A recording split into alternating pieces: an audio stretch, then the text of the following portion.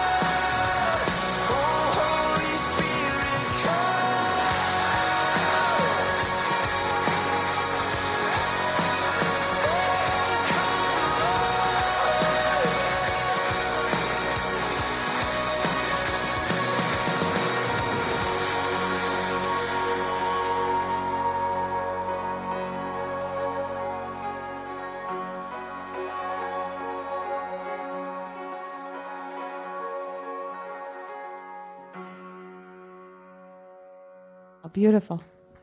Yeah. That picture reminded me of, do you remember several years ago, right before the pandemic started, I had come across a prophet. Her name was Christy Johnson. Do you remember me talking about her at all? And it reminded me of that water and the way the falls were going. That was in her description. She talked about, she's a prophet from Australia, and I found her on the Elijah list. But she talked about the revival that's coming, and she talked about America, and this was before the pandemic.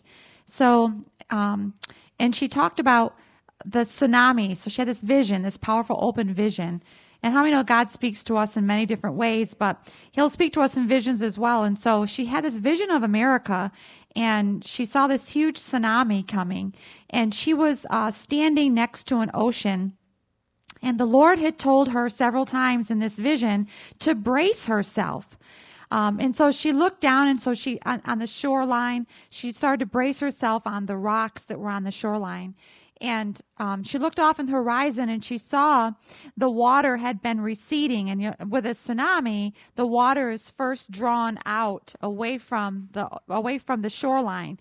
And so as she began to see the water being drawn out, and I believe you can still find this on YouTube, but the water began to be pulled out, and the Lord was telling her to brace herself. And so she was looking down on the ground. And so as the water was going out, she could see all of the little, what do you want to call it? The little eaters that are on the bottom of the ocean. The little things that eat all the gook and stuff that's within the ocean, I don't know what kind of fish is down there, but there was lots of that down there. And as she's bracing her feet, the Lord told her that he was going to begin to expose in America all of the filth and all of the things that had attached itself. And so as she was bracing herself, she got a picture of that. But then she looked out, and the water had been receding so far out. And so she looked, and he says, brace yourself. And she's bracing, and she begins to see the water coming back toward her. And as she's bracing herself within the water, she saw all of these heads of people bobbing up and down as the tsunami was coming back in to America.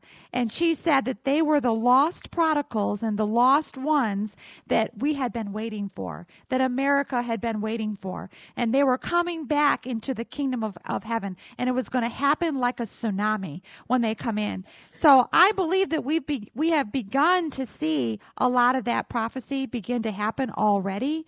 And we had the pandemic, and then we had just all kinds of craziness. And there's kind of all kinds of craziness going on in our world today.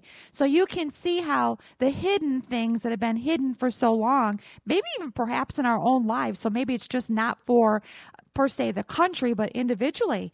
If you can look at your own life, maybe there's been some things in our own lives that God is really causing to come to the surface so that we can be free. Because ultimately God wants a free people, and he wants a holy people. But to remember that during this time, as the tsunami comes back, that God is bringing the promises that he has promised to you and I. And so everything that he's promised, and you can read, I think it's Psalm 105, and you can look in that Psalm, and it goes down through a lineage, a list of the promises of God, as David was calling out and reminding God of the promises to Moses and to Abraham and to Jacob and to Isaac, and all the promises that God saw and that God fulfilled. And so I want to just tell you that in this hour, and this, Cortina, this just made me think of this song. In this hour, the Holy Spirit is moving, and he's breathing on the church, and everything that he has promised you and I, even the things that we have had hidden deep within our hearts that we've told no one about, God is getting ready to unfold, and he's getting ready to birth a new thing in this season. I believe that. I believe there's a new anointing. I believe there's new mantles. I believe there's new callings. I believe there's new things that God has for his church, for his people, and we're that church. And so God has these new things that are coming. Amen. And so we need to make room. Say with me, I need to make room for the Holy Spirit. Right, because the Holy Spirit longs to move and breathe through his church. Amen. And that's you and I. And we're the voice, we're God's voice in this hour because we're prophetic. So we hear, we see, we dream, we have visions, all of those things we do as prophetic people. And God is going to begin to increase those things more and more and more. Amen. Look at your neighbor and say, they're increasing in me already. Yes. So we are moving right along in this book. How many of you know that we are almost 2 complete years in this book. Come December, it will be 2 years. Can you believe that? So we've been traveling through this study, which is powerful. And I would encourage you, since most of you have the book, to teach someone else. So do a study in your home and teach someone else on the prophetic movement. Teach them and mentor them just as we've been learning in here. So these are great materials for you to have in your library at home so you can teach someone else. But we're going to start with session 12 and we're going to get into chapter 13. And the next couple of sessions are long. So I've kind of divided them up and we'll be finishing this book in December. And then I am seeking the Lord right now for the coming year. And I believe I'm really seeking the Lord. And you all can, as a prophetic class, you can pray with me on this. But I'm really seeking a dream workshop for January. So I think that God is really going to raise his prophetic people up in this hour to be able to interpret dreams, to be able to have dreams, and vision. So I would like to bring something like that to our class in January as a workshop. So, in January, I like to do workshops like that, but my heart is really going toward that. I felt like even the other day when I was praying, should I make a list of what the numbers mean? And should I make a list of what the animals mean? And I'm just thinking, I just want to get these kind of tools into your hands so that you, when you have a dream or someone has a dream that's close to you, that you can correctly interpret that dream. Amen. So I think that would probably be beneficial for us for January. So be praying with me on that. I'll give you more information about that as the time comes closer to January. But Father, we thank you for this class. I thank you for the word, God, that you're going to share with us today, Lord. I thank you for the great teacher coming, Father, and just teaching us, Lord, and just doing what you want to do in this class today, Father, in Jesus' name. Amen. So I'm going to share a couple of things with you here, a couple of extremes that have been placed on the church over the years concerning the fivefold ministry. But prophets in positions and privileges is one of the fivefold ministers. So that's the title of the message. But it says here, and I'm not sure how closely my book follows with yours, but there are already several false teaching arising concerning the office and positions of prophets and apostles in the body of Christ today. So we need a greater understanding of the necessity of prophets and the apostles and their function in the New Testament church. And I'm going to cut up a couple sacred cows in here in this class today. But there's two prideful extremes that run with this narrative. And then the true extremes are a prideful extreme is that only apostles can govern and be head administrators. So sometimes we think that just the apostle is the one that governs, and sometimes we think that the apostle is just the one that administrates. But I'm going to show you that God uses the whole fivefold team to do that. And B, the other prideful extreme is that only prophets can prophesy, guidance, gift, and ministry. And that's incorrect. Prophets can do that, but you can do that also in personal prophecy. So you can have words in the prophetic stream that have guidance in there. You can have words of knowledge in your prophecy. So it's just not the prophets that do that, and it's just not the apostles that run the headship of the church.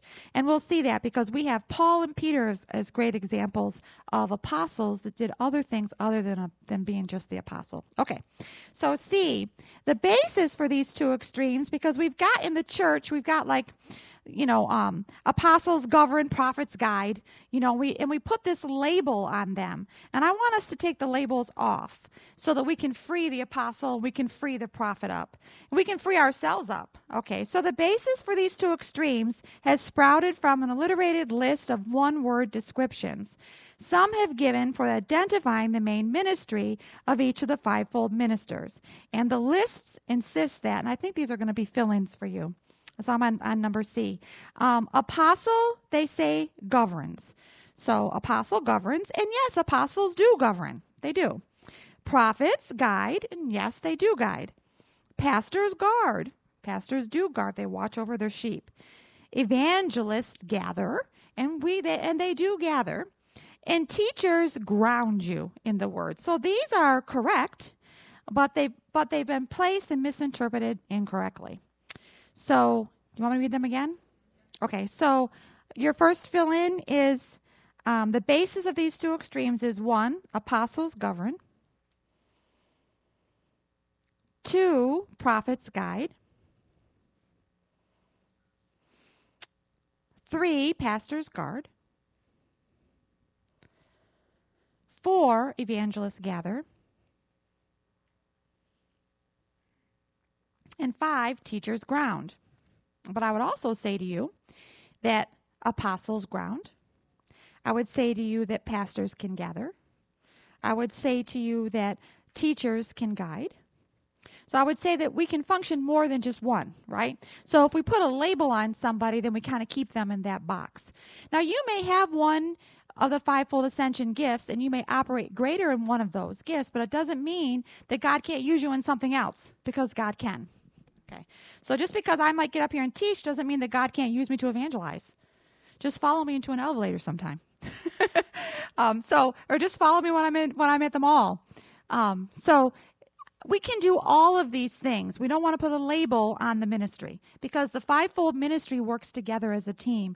And I think sometimes when we label them, it separates us and we're off doing our own thing, when God wants all of the fivefold ascension ministries to work together as one, because we're all part of the body of Christ. Does that make sense? Okay, so let's see. Because the word govern is used for the apostle, the teaching has sprung up in some circles that prophets are not supposed to be in any headship position, such as pastor of a church, president of their own ministry, or bishop or overseer. Is that a fill-in in your book? No. Okay. So prophets are not supposed to be in any headship position, such as pastor of a church, president of their own ministry, bishop, overseer, or international fellowship. And so I would say that that's incorrect, because we've got Pastor Dave and he's an apostle, but yet he's a pastor, right? And yet he's an evangelist. He can evangelize. He's an author. He can write books. So he can do more than just be an apostle. So I think that a lot of denominations, when someone labels them as an apostle or a bishop, then they think that that's the only position that they have, and their anointing doesn't go any further than that. But I would beg to differ. Their anointing does go, because the Holy Spirit lives and dwells on the inside of them. Okay? So D, there are no scriptural proof that puts restriction on any of the fivefold ministers, or state that some of the fivefold ministers can hold certain positions within the church that others cannot. So in other words, we put restrictions on the fivefold, and there's no restrictions on them. So Pastor Tim is a powerful evangelist. He loves to evangelize. He loves to go and pray for the sick, but yet he's got a very pastoral heart. So I'm not going to just put him in a box as just evangelistic, right? Pastor Pius is a pastor, but Pastor Pius is also apostolic, whether he realizes that or not. So he's called to the apostolic anointing, to that ascension gift. So I'm not just going to label him as just being a pastor, because I can see the greater works of the kingdom on the inside of him. So I don't want to put him in a box.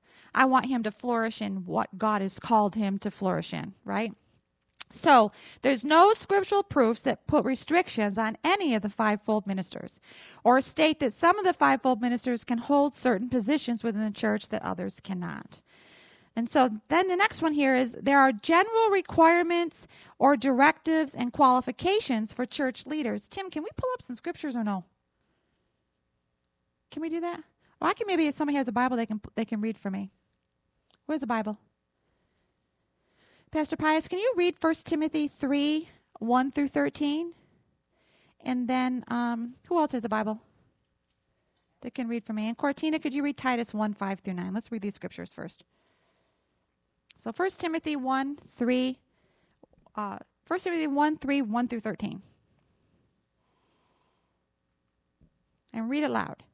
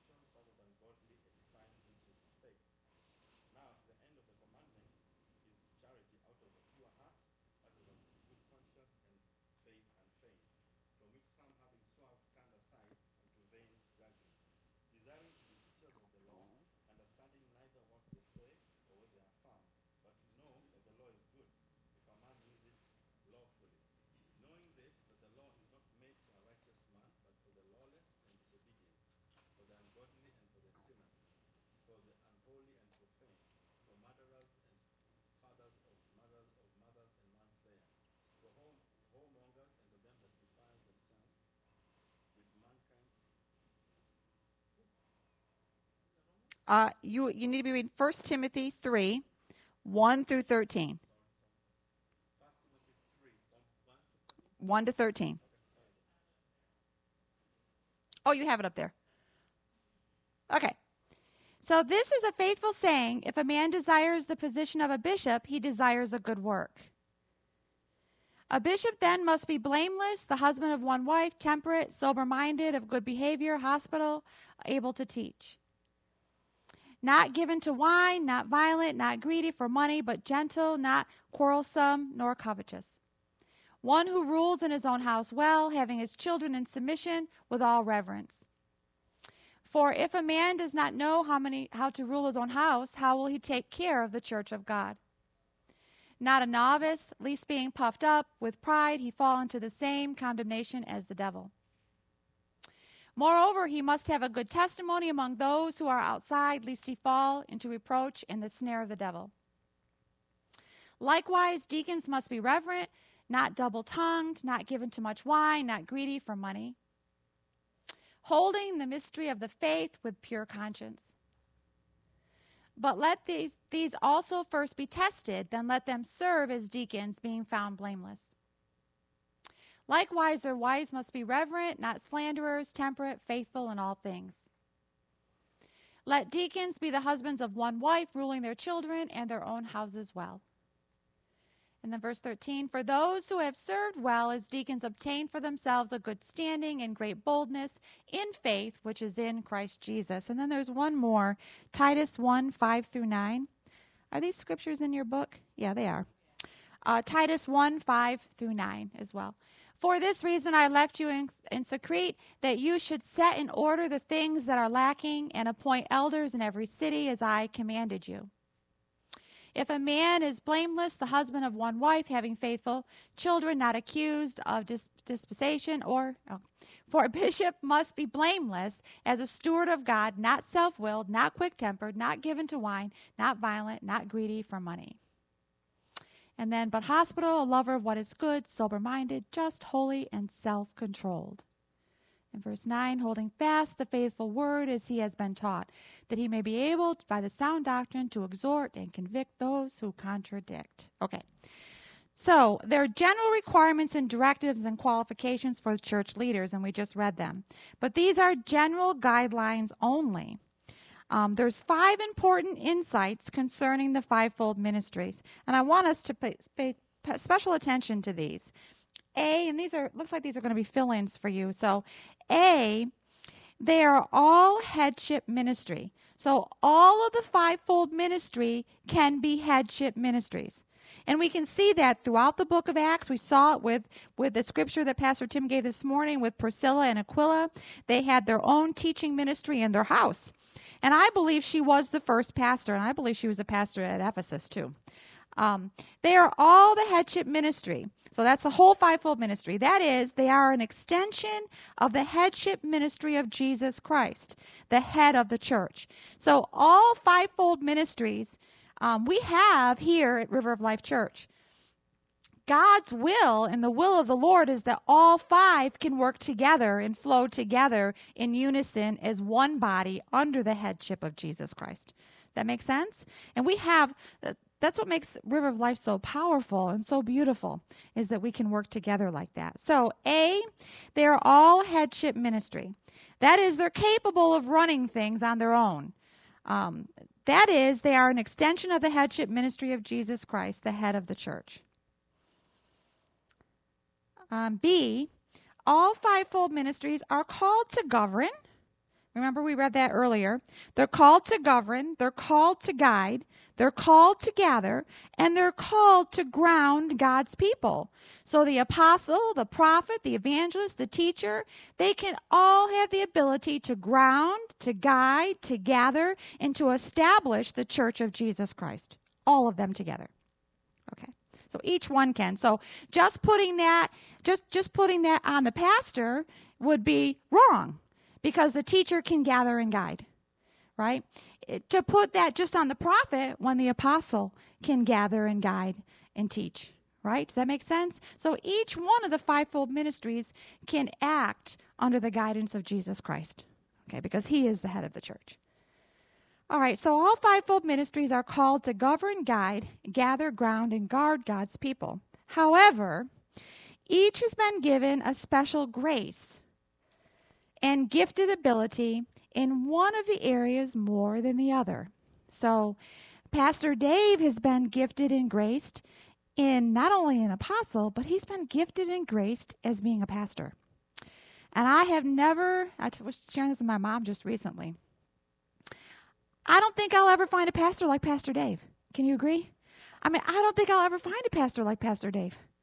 And so he's gifted and he has a special grace for that, right?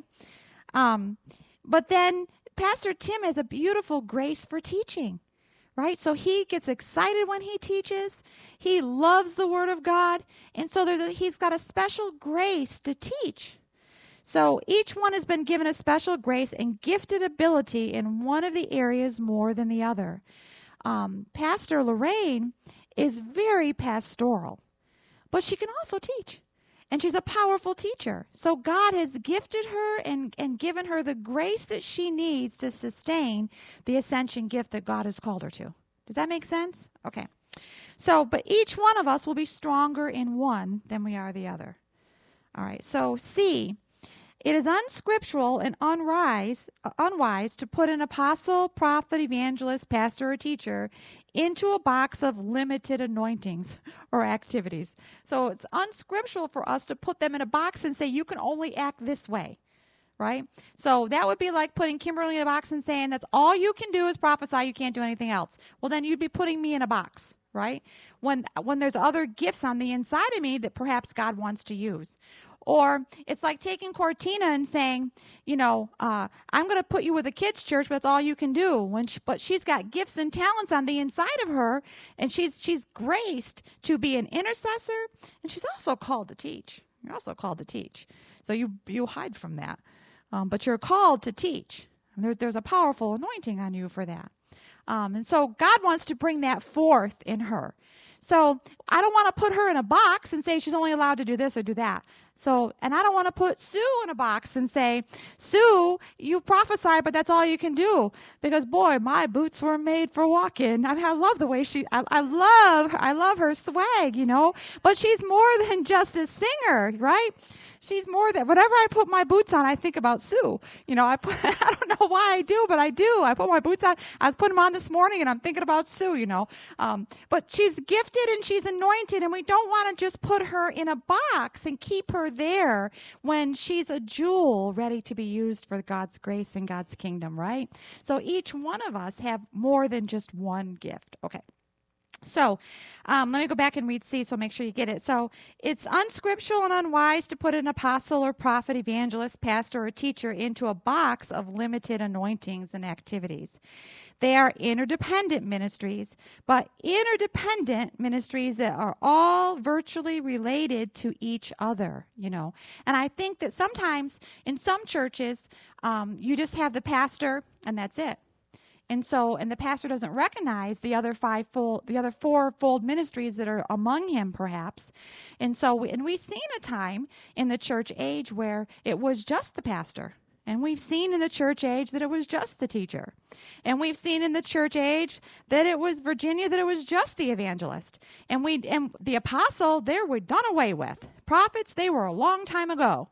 And so we have come through a lot of reformation and a lot of transformation in our church culture, right? And so now we're in a place where God is raising up the full fivefold ministry because he's coming back for a glorious church. And the fivefold ministry is going to pull the church and mature the church and get us ready for his coming. So now you're finding that all of the fivefold ministry can function and flow together. Danny Silk has a book out on culture of honor, and he explains the fivefold ministry and how they all think differently. But at the very end of how they're thinking, he gives an example of how they arrived to a car accident.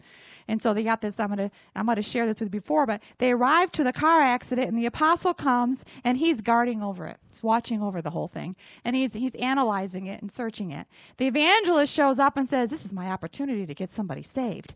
And the teacher comes and says, because now I've got their undivided attention. Now I'm going to teach, right? And the pastor comes and says, oh, I just put my arm around you. I'm so sorry this has happened, and kind of hugs them and comforts them. And the prophet comes and says, you know, you're going to die and go to hell if you don't receive Jesus Christ right now. And so we all come, the whole fivefold ministry comes to a scene of an accident. We all think differently, but our giftings come up in that circumstance, right? So they come flowing out of us because that's who we are. But at the end of the day, they all can agree that this is a hot mess and we need to turn all of this over to Jesus.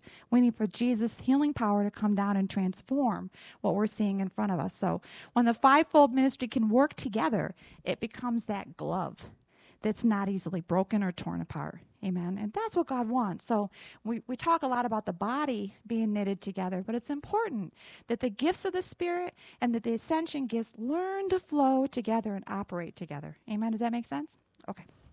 All right. So that was C.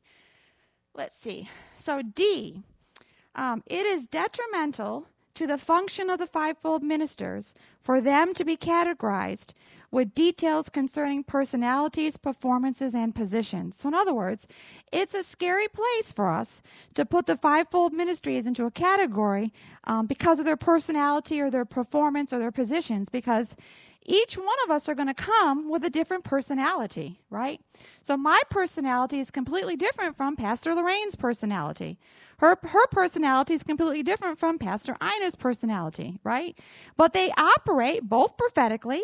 They operate both in teaching, but each one does it differently. So it would be a scary thing or very detrimental if we categorize them and say, everybody should act like Kimberly. No. Or everybody should act like Cortina. No. Or everyone should act like Pastor Ina. No. Because we all come differently to the scene of the accident. We all come differently to the role that we're called to. Amen? Okay. So, can I read that again? Okay, yes, I will. So, D, it is detrimental to the function of the fivefold ministers for them to be categorized with details concerning personality, performances, and positions. So everybody's personality will be different. The way people perform will be different, and their positions will be different. And so it's, we shouldn't say, well, this apostle acts this way, so that one should act the same way. Or this one teaches this way, so that one should teach that way too, right? So we're all different. We all flow in the body of Christ. And if we can understand that, there'll be a greater unity amongst the body of Christ. If we can understand that we're different, our personalities are different. Some of us come from different cultures, but we come together and we learn together and we fit together as a glove, as the body of Christ. Okay, so E, each fivefold minister knows best his own calling and ministry. So each one of us that are called to God in a particular ministry, we know the ministry that we're called to, right? So as an example, it's not wise for a prophet to give guidance, directions, and restrictions on the ministry of the apostle. So it's not wise for me to do that. So, and likewise, the apostle has not been granted authority from the Father God to be daddy and director over the prophet. So each one knows his own calling and his own ministry better than someone else knows. So you know what you're called to. If you don't know what you're called to, then you need to seek the Lord and ask him. Ask him what you're called to. Pastor Lorraine made mention in our core values class today that some of the ways that she hears from God is when she prays, she'll pray in the Spirit, and then she'll ask Holy Spirit to give her the interpretation of her own tongue. I thought it was marvelous. And then she'll wait for what she prays. She'll wait for the Lord to tell her. And so I would just encourage you to, if you don't know the ministry that you're called to, ask the Lord. Ask God, what am I called to do? What is my specific calling to do in the body of Christ? And wait for him to tell you. And then when he tells you what it is, give your whole heart to it. Amen? Search out it and seek it and get with others that flow in that gifting or that ministry. Get mentored by someone. But each one of us have a precious call and gift from God. Amen? So there's some artificial methods of determining ministry. And I love a personality test. I love it. But a personality test is a personality test. And sometimes a personality test will say you're a prophet or you're an evangelist or you're work in missions, and because your personality traits would be someone or something that we would assume walks in that ministry. So we should not use, and this is A, so we should not use means of judging personalities as a way of determining the fivefold ministry function and calling in the body of Christ. And so Dr. Bill Hammond just kind of cautions us on this, and he says tests such as personality profiling can be helpful in understanding personality and character strengths, but should not be used as a means to determine one's calling. And that is so true. When I first went to work in cosmetics, this was back in 2004, it was the first time I was introduced to a test like this, a personality test, and they wanted to know where to place me in the lauder world. So what would be best, where I would be best suitable to be. And so I had to take this lengthy test, and it was a lot of crazy questions and circumstances that I would be in. Well, my strongest trait was I was persuasive. That was my number one thing. That was persuasive. And then my second strength was valuableness. So I valued things, And so because I was persuasive and because I valued, they put me behind the counter as a counter manager. Now, I had never been in the world of in that kind of business before, but because they thought I was persuasive, I could sell something, and because they thought I had valuableness in my life, that I would value the product that I have in my hand, and that I would be a good salesperson. Well, I was very persuasive, and I made my sales. And to this day, I still use Estee Lauder. So I am valuable to that.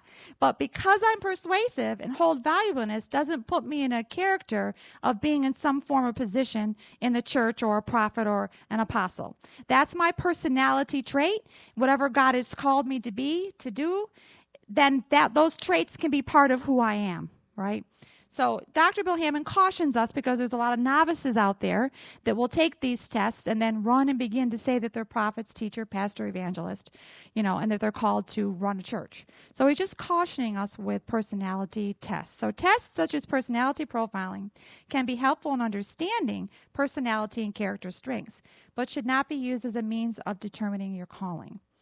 So B, one of the dangers of using personality tools to determine one's calling is that it can cause some novices to assume that they have a certain ascension gift and fivefold ministry calling simply because they seem to meet those descriptions.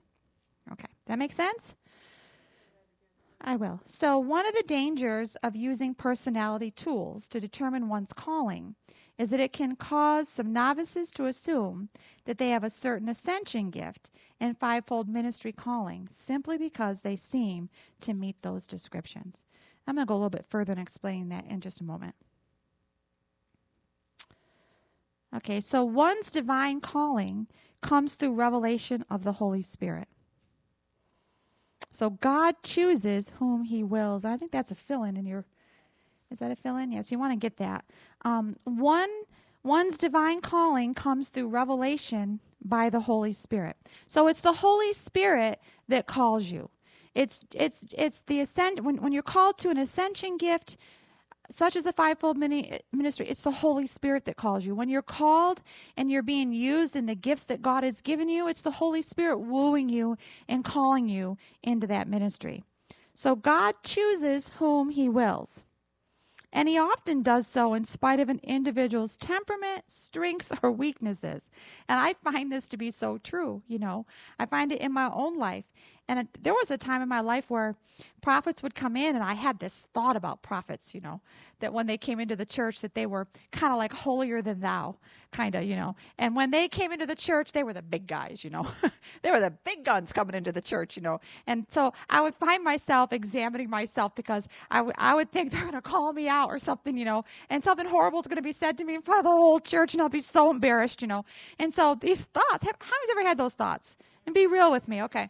So, because the big guns are coming in, and so, and prophets were always talked about as being, those that were sharp. They knew if there was sin in the house, they found the sin in the house, and so I would be one that would just be, oh God, I'm going to church. I'm going to sit in the back of the church. I'm going to hide out. Not going to see me back there. And Lord, if there's anything in my life that's not right, God, I ask you to show me. And this one particular time I was with my mom, and I told her specifically that day. And so this lady was coming in, and she would do demonstrations like a soldier sometimes. She was a prophet. She'd come in dressed like a soldier. Like, she'd literally come in looking like a soldier.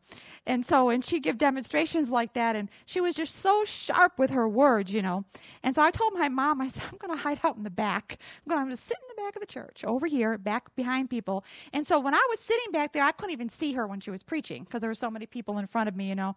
But do you know that when she got up there, she said, I want to talk to this lady that's sitting right back here. There you are. You're hiding over there. I was busted right there, like totally busted. I could feel my face turning red. My mom's laughing at me. And I said, I was just going to hide out because I didn't want to be called out, you know, because she was a prophet, you know, and I was so nervous that she was going to say something to me that was just going to be mortifying. And so she calls me up and brings me to the front of the church, and she asks me my name, you know, and I tell her my name is Kimberly, and she says, oh, my daughter's name is Kimberly. And then she puts her arm around me. Do you remember that day? She puts her arm around me, and I'm starting to melt just a little bit. You know, I'm thinking, oh, maybe this is going to be okay. You know, I got her daughter's name, you know. So, but I had this thing in my mind that prophets were untouchable. Like, and it happens in the church where it's because we put labels on people and we put limitations on them. And then we expect a certain something from them. And when we don't get the certain something, we think, maybe they're not so powerful as what they should be or what I thought they were, right? So that particular day with me, when she called me out, it had to have been in the early 90s, huh, Mom? Had to have been in the early 90s. And she began, I still have it on cassette tape, she began to tell me basically that I'd be standing here one day. And she began to tell me the call of God that was on my life and the teaching anointing that I had on my life and that I would lead prophetic ministry. And she called out all those things. She didn't say anything to me that would make me feel like I was the biggest sinner in the world. Go sit down and shut up. No, it was totally the opposite, right? So I don't want us to get that opinion or put a label on prophets or apostles, teachers, evangelists, because we're all the same. Their personality traits may be different. She loved to dress up like a soldier. Her personality is completely different from my personality, but we all flow in the kingdom of God together. Amen. Because we're under the rulership of Jesus Christ, his church. Amen. Okay. All right, so one's divine calling comes through revelation by the Holy Spirit. God chooses whom he wills. And I'm on C. He often does so in spite of an individual's temperament, strengths, or weaknesses. The proof of a call is evidenced by a minister's submission to God's progressive training over periods of years. And so when I read that, I thought about Pastor Dave and Ina, because they worked in Pastor Green's church in Louisiana for 25 years. Say with me, 25 years. It's a long time. 25 years they worked faithfully in this ministry. And so when I say faithful, they were at every service. Rain, sun, flooding, they were there at every service. Their kids would be under the church pews or laying out in the church pews. And so they were faithful to that ministry. And then God one day called them out of that ministry. And God called them out to establish another work. And look at your neighbor and say, I'm part of that work. Yes. But it took many years of training and teaching and submitting, and when they don't want to submit, and submitting anyway. He would be there for a season. And how many know in the prophetic world, we know what does God say? 1 year is what? Like 1,000 years, right? So to God, she wasn't there that long. She was only there for a season, right? And so here we are. Fast forward, and we're in 2023, right? They came to River of Life in 1997, right? So that's a long time, 1997. And when they left that church, they went to another church to minister and to lead a flock there. But there they learned a whole lot of stuff that they probably didn't want to learn. And they learned a real hard road at that particular church. Pastor Dave went on the road to minister, and they landed here at River of Life Church. And I don't know about you, but from the moment I have come to this church, I was called here. Look at your neighbor and say, you were called here. Yeah, we're called here. And the work that God has established, the Bible says that he watches over his word to perform it in our life. And so through all of the years, the proof is in the call, is evidenced. It's evidenced by the minister's submission to God's progressive training over a period of years. So, and I'd like to caution the prophetic world, because when we get a prophetic word that says, you're apostolic or you're prophetic or you've got a pastoral heart, doesn't mean we're going to turn around in 2 years and pastor a church, or doesn't mean we're going to turn around and become this prophet that's national on television. Doesn't mean those things. It could mean those things, but there's a process in making the ministry.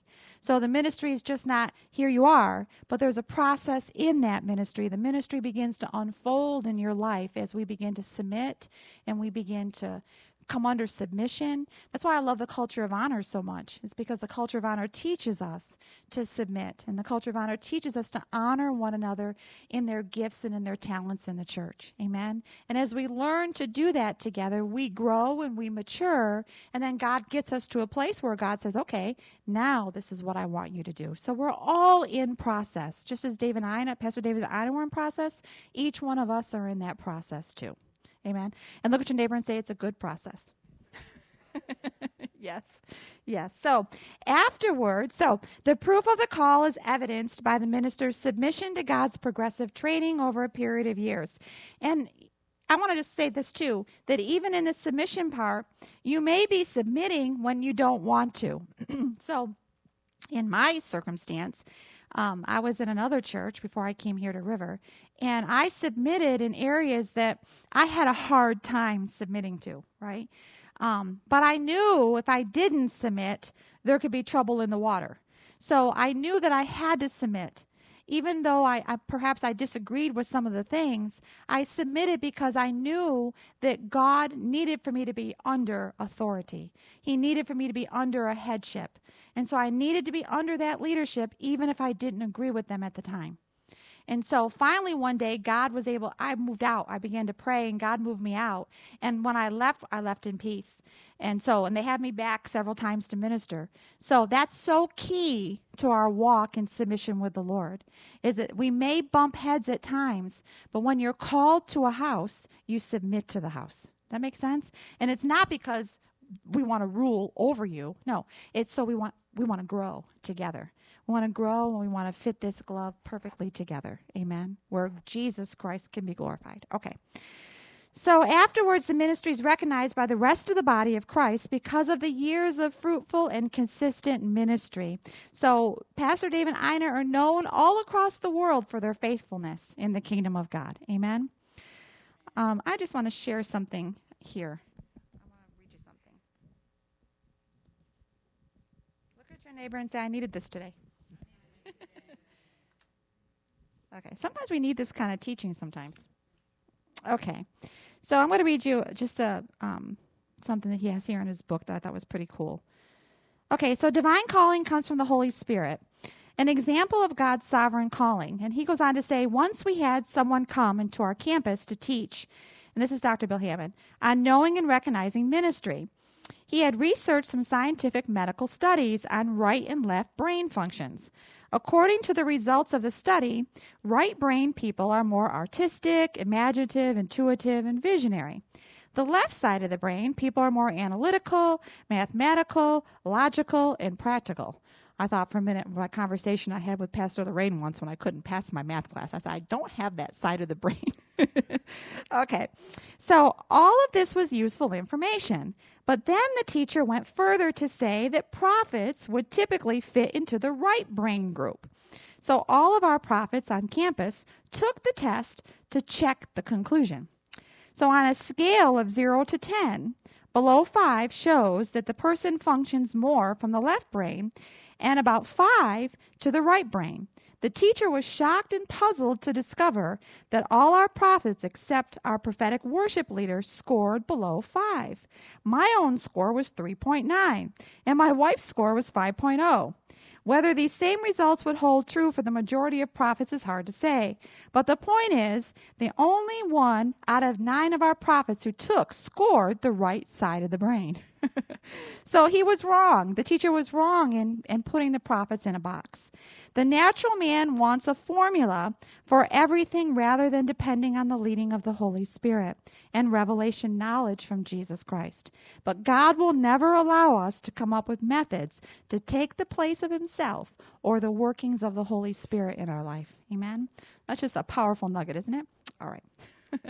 Okay, so again, human-made analysis charts cannot determine divine ministry. In Dr. Bill Hammond's life, he received over 50 prophecies that confirmed his calling as a prophet.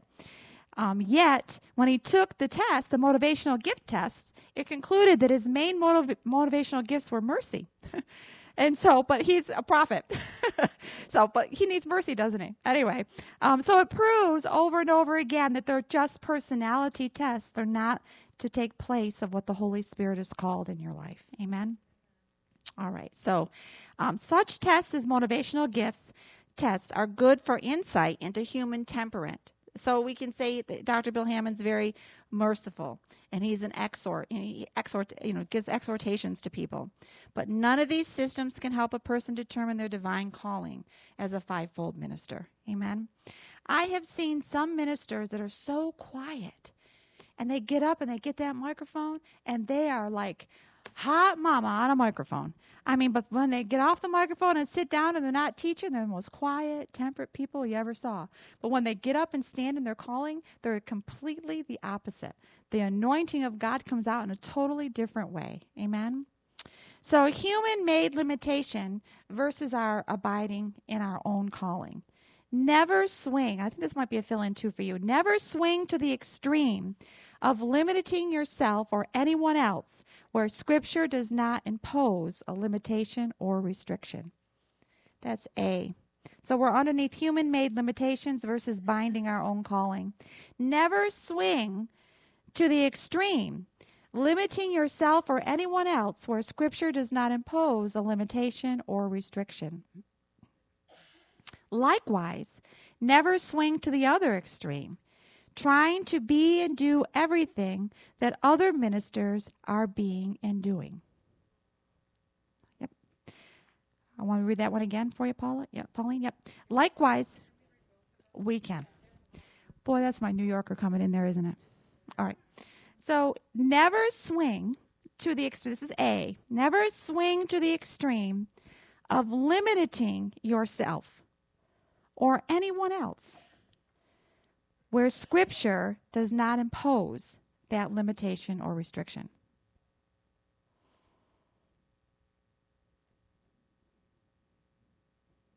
Okay. I once had somebody tell me, you can't pray for healing because you're called just to prophesy. I thought, what? Wait a second. Okay. So they were putting a limitation on me and a restriction on me that's not biblical. Okay. And so B, likewise, never swing to the other extreme, trying to be and do everything that other ministers are being and doing. So in other words, I'm never going to be like Pastor Tim Pritchard. Never going to be like him, right? He's a teacher and I'm a teacher, but we teach completely different, right? So I'm not going to try to be and do something that I'm not called to be and do. I don't want to be like him. I do want to be like him. But I want to be myself. I want to be Kimberly, right? I want to be what God has called for me to be, right? Then the Holy Spirit can move through me. I don't want to be like Pastor Lorraine, and Pastor Lorraine doesn't want to be like Kimberly. So we want to be able to flow together, but flow in our own uniqueness as well. Amen? And there God can get the glory for that. Okay. So trying to be and do everything that other ministers are being and doing. So be content in your calling. So be content in the area that God has called you to work in, right? So I am very content in the prophetic ministry and teaching. I am very content in that. I know that is my gift and that is my call. And so I give myself to that. So I study material on that. I study material in the prophetic ministry. I'm always trying to learn more biblically. I'm always trying to apply the Word of God more to my life.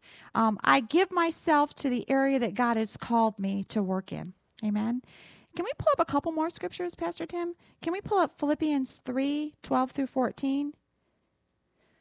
And these are in your book too. And 1 Corinthians 7 and verse 20. These are beautiful scriptures too.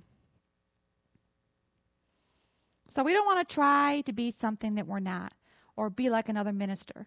They have their own anointing. I think about Benny Hinn. Good morning, Holy Spirit.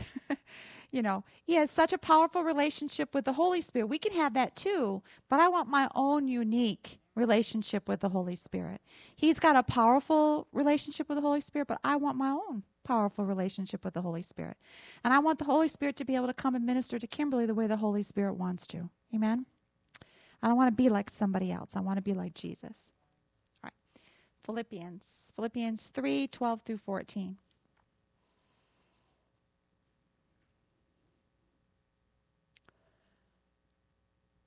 Look at your neighbor and say, I'm called to be what God has called me to be. Yes. And you're unique. You're unique in your own calling, and you're valuable in the kingdom of heaven. Amen? We got it? Okay.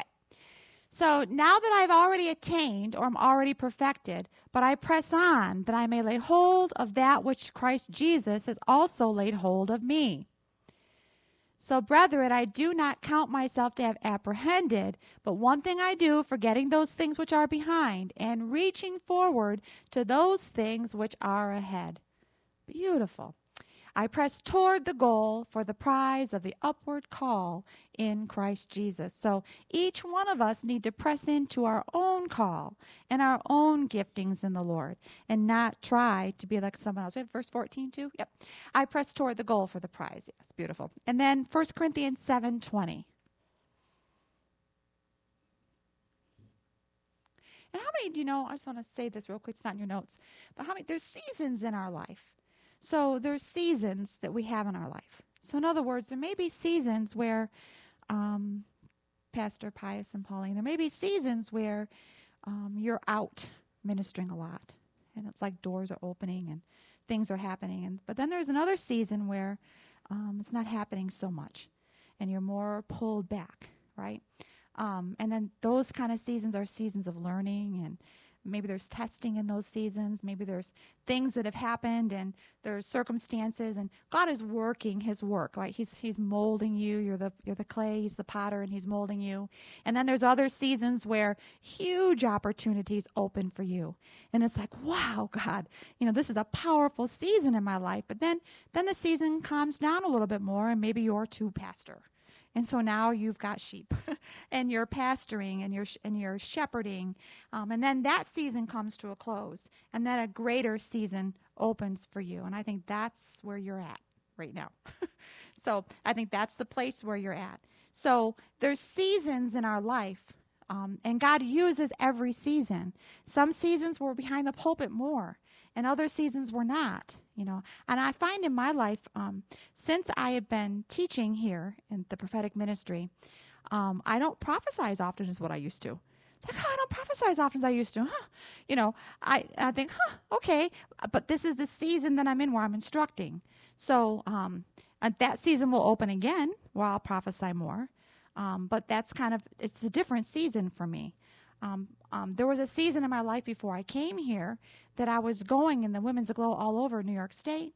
And I was going into Baptist churches, Protestant churches throughout New York State.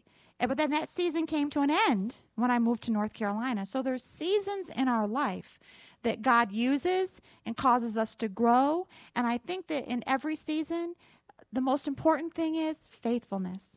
Faithfulness and obedience to the kingdom of God. To allow him to take you through those seasons, the seasons of greatness, the seasons of the valley, and allow him and allow his call that he has on your life to flourish. And so there's a lot we talked about today in intimacy with the Lord. We talked about the pruning that God does. And so some of us get pruned more than others. And I think that because of that pruning, we draw close to God. Because there's things in our life that God wants out of our life so that he can flow through us, so that we become that conduit from heaven to earth as ministers. So whatever prophecy, gift of healing, gift of faith, so whatever you're called in, there's a pruning process, and because the river flows out of your innermost being. And God's looking for a vessel that he can flow through. He's looking for someone who says, okay, God, send me. Okay, Lord, I'll do that. Okay, God, I'll spend time with you. Okay, Lord, I'll be intimate with you. Okay, God. Yes, God, yes, God, yes, God. And he's looking for faithfulness and obedience in this season. And that's why greatness is coming, because I'm talking to Pastor Pius and Pauline. So greatness is coming because you've proved faithful in the seasons of your life. And because you've proved faithful in those seasons, greater things will come. A greater season will come in your life, right? And so I look at Pastor Dave and Ina, and so we think Pastor Dave's 80, and we think about the Caleb spirit. But there's a greater call of God yet to flow through him and her. So there's such a more powerful call. They've been through a season in their life of pruning, and just a season they've been through. And maybe it's not a season they would have chosen, but it's a season where God is coming in and God is causing life to come, and he's causing that tree of life to flourish again, and he's going to cause the greatness of God to be seen, and there's greater things yet to flow, such as wisdom and knowledge coming out of Pastor Dave's mouth. There's still people yet to hear his voice, to hear the voice of the Spirit of God through him. So there's seasons in our life that go with the call of God on our life. Does that make sense? So I just want to caution us sometimes, because sometimes we can get ahead of God, and we don't want to get ahead of God. We want to be right in God's timing. Amen? Okay. Did you pull up that scripture? Yep. Okay. So let each one remain in the same calling in which he was called. And that's so important, that we stay in the stream that God has called for us to stay in. Amen?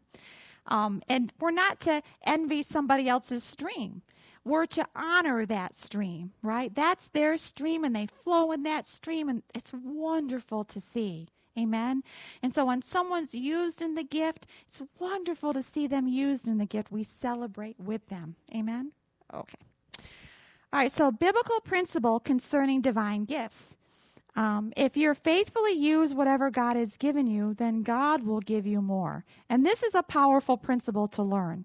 So when God has given you a gift, be faithful to that gift. Be faithful to that calling. So if he's called you to teach, be faithful to that. If he's called you to head up a ministry, be faithful to that. Whatever he's called you to, be faithful, because he'll find somebody else to do it. He'll find somebody else. Matthew, can we pull up that scripture too? I'm sorry, Tim. Matthew 25:14 through 30.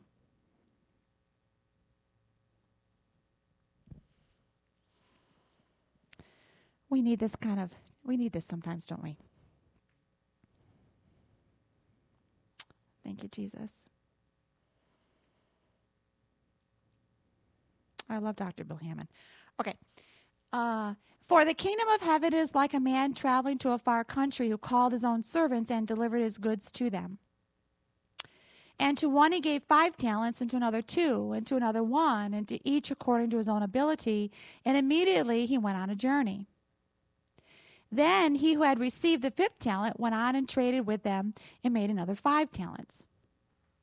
And likewise he who had received 2 gained 2 more also.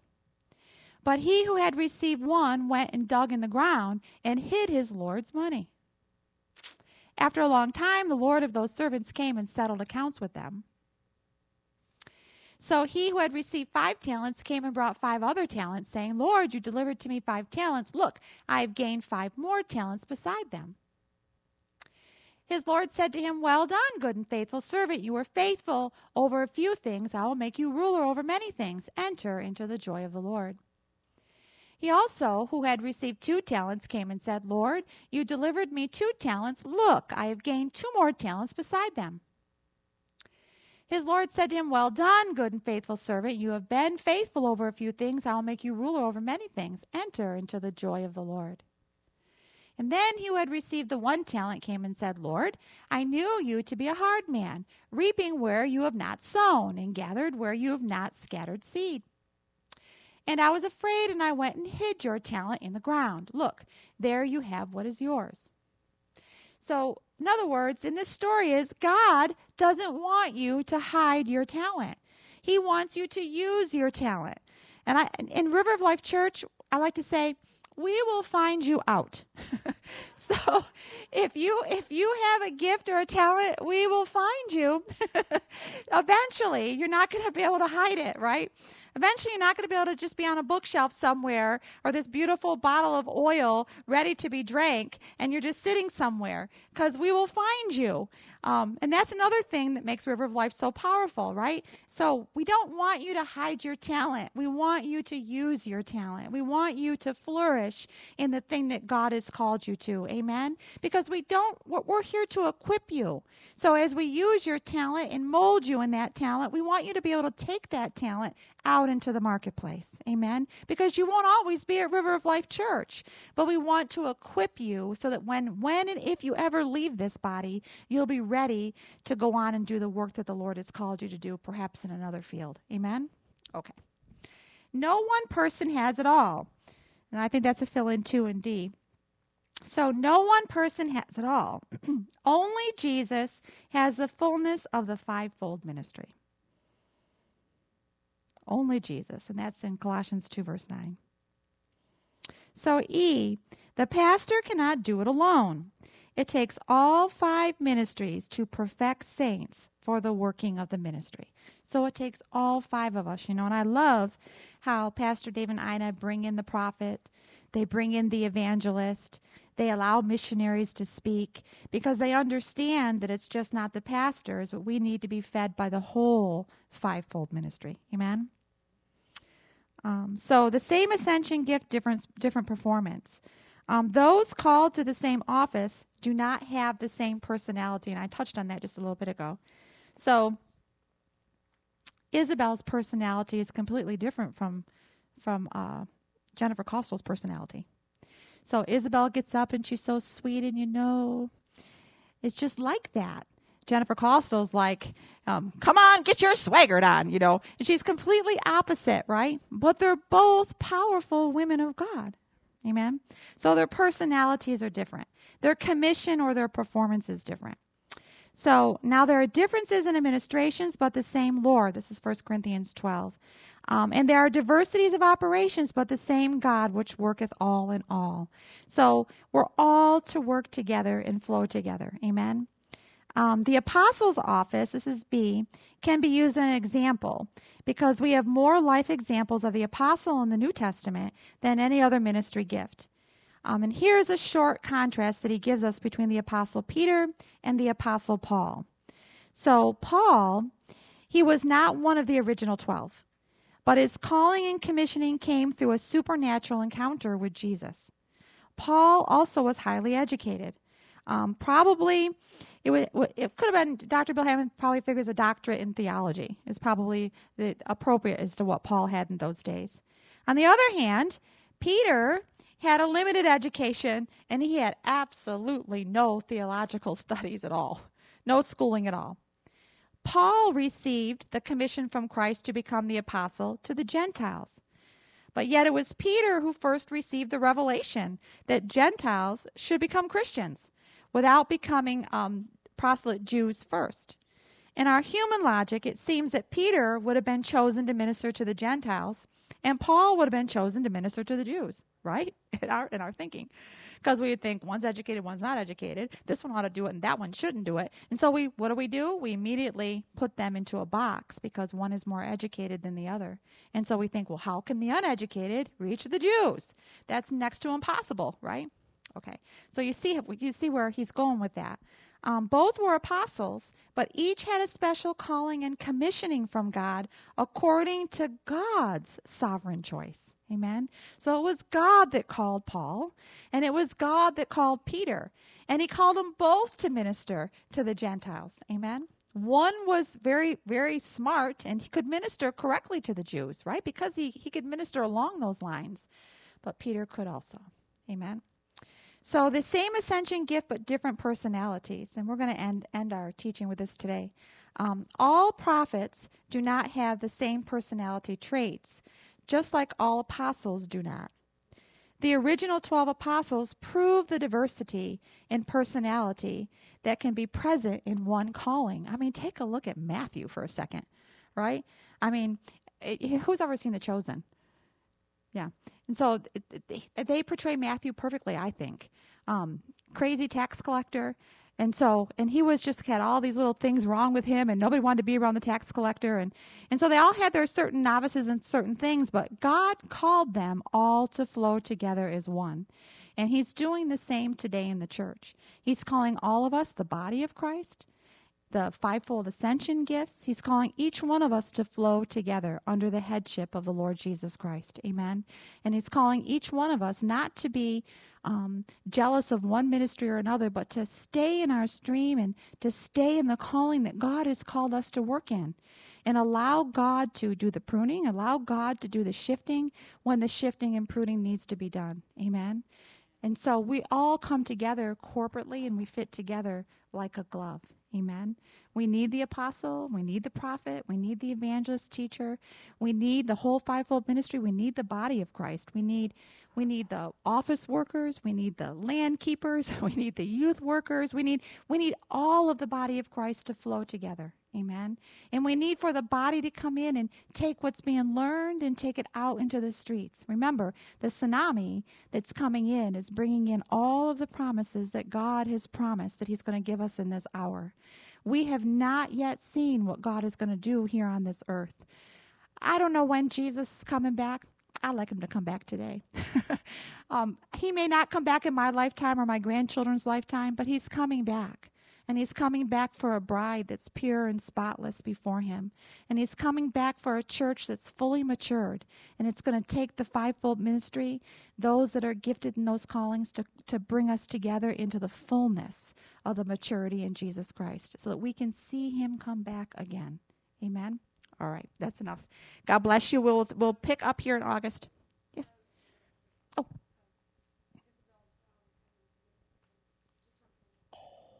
They're coming in the middle of September. We're thinking November. They're coming in the middle of September. Yeah, so we'll get those dates to you so that you can mark those dates. Boy, it'd be wonderful if she'd come on a day like today, like a third week or something. Wouldn't that be beautiful? Yeah, that'd be beautiful if she could do that. Okay. Anyway, that's just Kimberly's thoughts. Thinking ahead. Yeah, that'd be awesome. Yeah, I would love for her to come and instruct us, wouldn't you? Yeah, that'd be beautiful. Okay, so let's do an activation. So stand up with me. All right, so what are we going to do? Let's see.